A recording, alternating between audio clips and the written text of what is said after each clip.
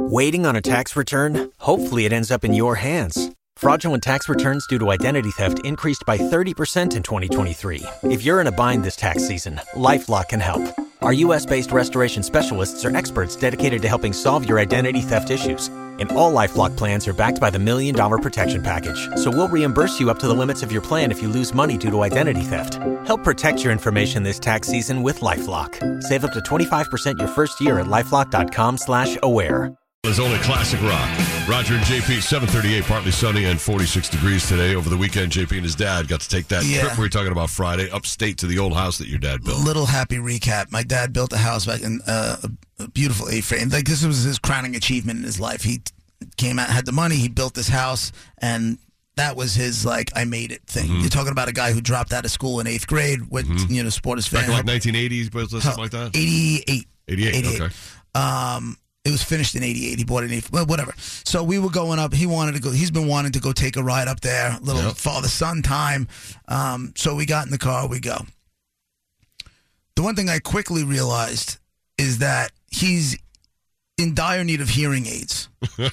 And the hearing aids are either him not having hearing.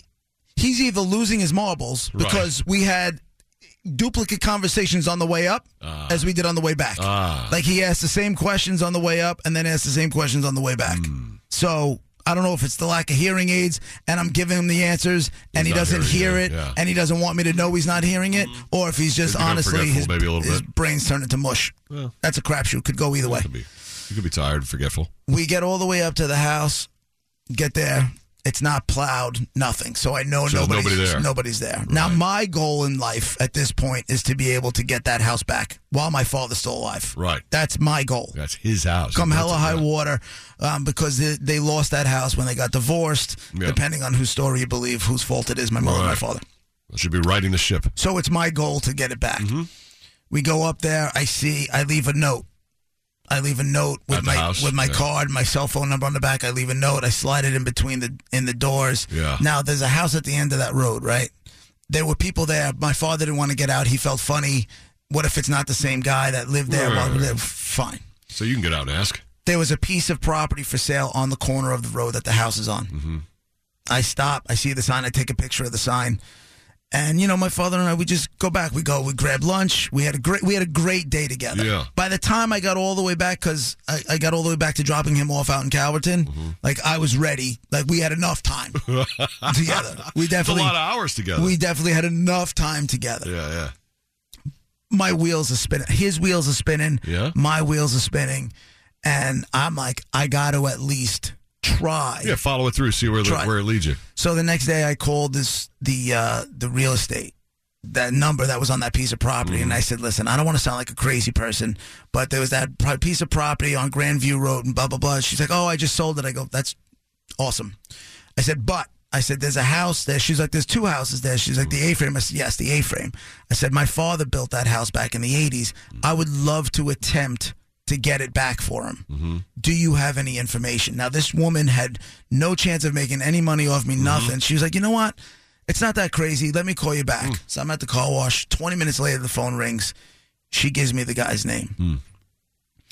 My father sees the house. Like, my father had seen the house, and I can see him. Like, the house is still outside. Looks like it's in great shape, and this, that, and the other thing. And he sees it's not plowed. Nobody's using it. Right. So the woman calls me back 20 minutes later. She gives me the name of the guy that owns it.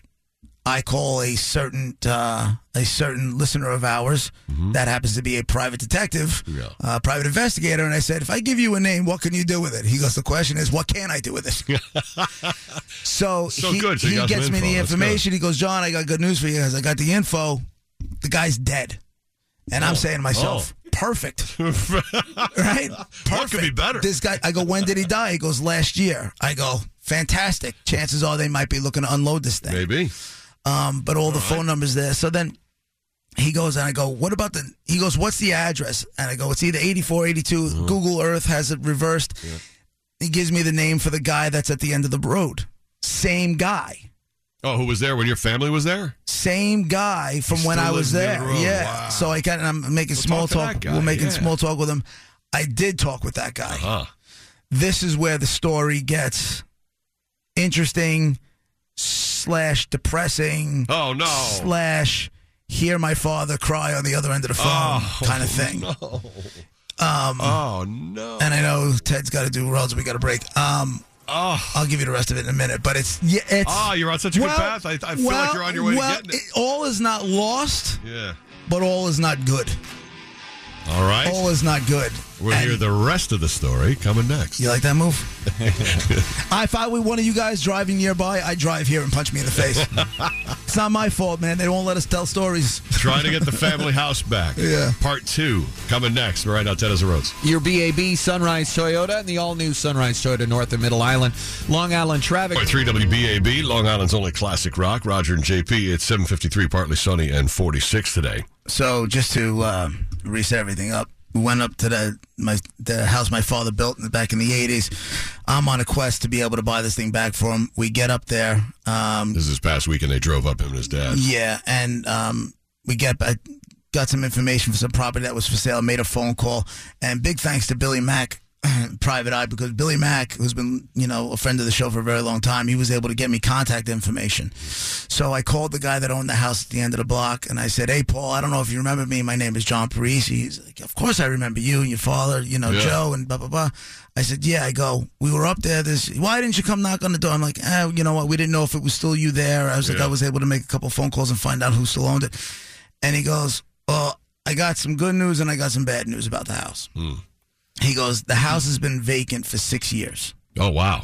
The guy who owned it died, and the wife died. The son inherited the house, and he let the house go to crap." He goes, "I tried to buy it. I tried to buy the house."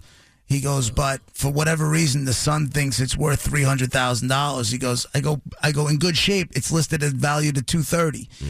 He goes, "Yeah." He goes, "I offered him. They told me to make an offer." He goes, "The whole bottom, the pipe burst, the pump was running, and it could have been running for years." He goes, "You walk inside." He goes, "Really?" He goes, "You walk inside. The whole first floor is all mold." He goes, "You go upstairs, the floor is all buckled." Yeah. He said they did beautiful work in the house and all this other stuff. Beautiful work, woodwork.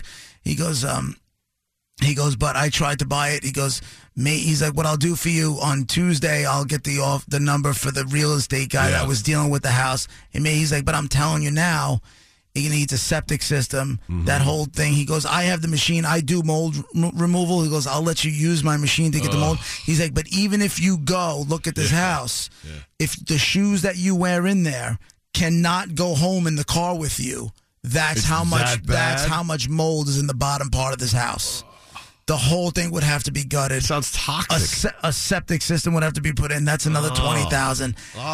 And when I told my father the state that the house was in, couldn't even believe I can hear his voice start cracking. Right. And I was like, "Oh, God, it's a house he built, and somebody let it go to that point, or it got to that point." So the way he was looking at it, it's like all the work he put in, like his life's achievement, somebody basically pissed on it. Right. And he just kind of like crumbled. So now I'm like sitting there, I'm like, what do I do? Even if it's a I can come up with money for a down payment and pay a mortgage. Yeah. I can't come up with, what's it going to take to redo the house? Because that's cash. You got to be liquid for it, and I'm not liquid for that. I'm liquid for a down payment. I could be with some moves. Yeah. The down payment, the 20% down, like that kind of thing. You can sell off your kids; they get a good price.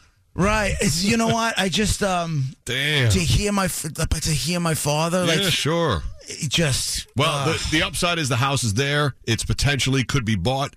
But the downside is there's a lot of work to be done. It's a lot of work. And who's going to, when am I getting up there to do all that kind of stuff? And he's like, "John, F it.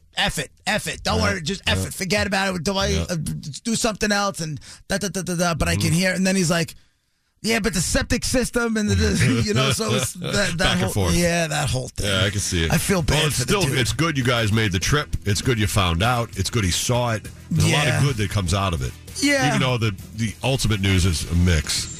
The ultimate news is, I even said to the guy, Paul, I said, if the kid inherited millions, the parents owned buildings in Brooklyn and stuff like that. Oh, really? So he inherited, so he didn't care. So the house means nothing to him. I said, I'm surprised he didn't burn the place down and collect the insurance money on it. Because he was like in that Not dude's everybody world. does that. In that dude's world, he swore that thing is worth $300,000. You know. All right. Well, to be continued. Yeah. Keep finding info and see what you find out. You know. I don't know how it continued. Yeah, I know. The other thing that scares me a little bit was how easy it was for Billy Mack to get the information. Yeah. Like, he literally emailed me back in about 2.5 minutes. The interwebs, and I'm not even bro. joking. Yeah. 2.5 minutes. Yeah. It's 7:57. Time to look at the roads. Here's Ted. Your BAB Sunrise Toyota. You've worked hard for what you have. Your money, your assets, your 401k, and home. Isn't it all worth protecting? Nearly 1 in 4 consumers have been a victim of identity theft. LifeLock Ultimate Plus helps protect your finances with up to $3 million in reimbursement. LifeLock alerts you to identity threats you might miss. And if your identity is stolen, your dedicated U.S.-based restoration specialist will work to fix it. Let LifeLock help protect what you've worked so hard for. Save 25% off your first year on LifeLock Ultimate Plus at LifeLock.com/aware. Terms apply.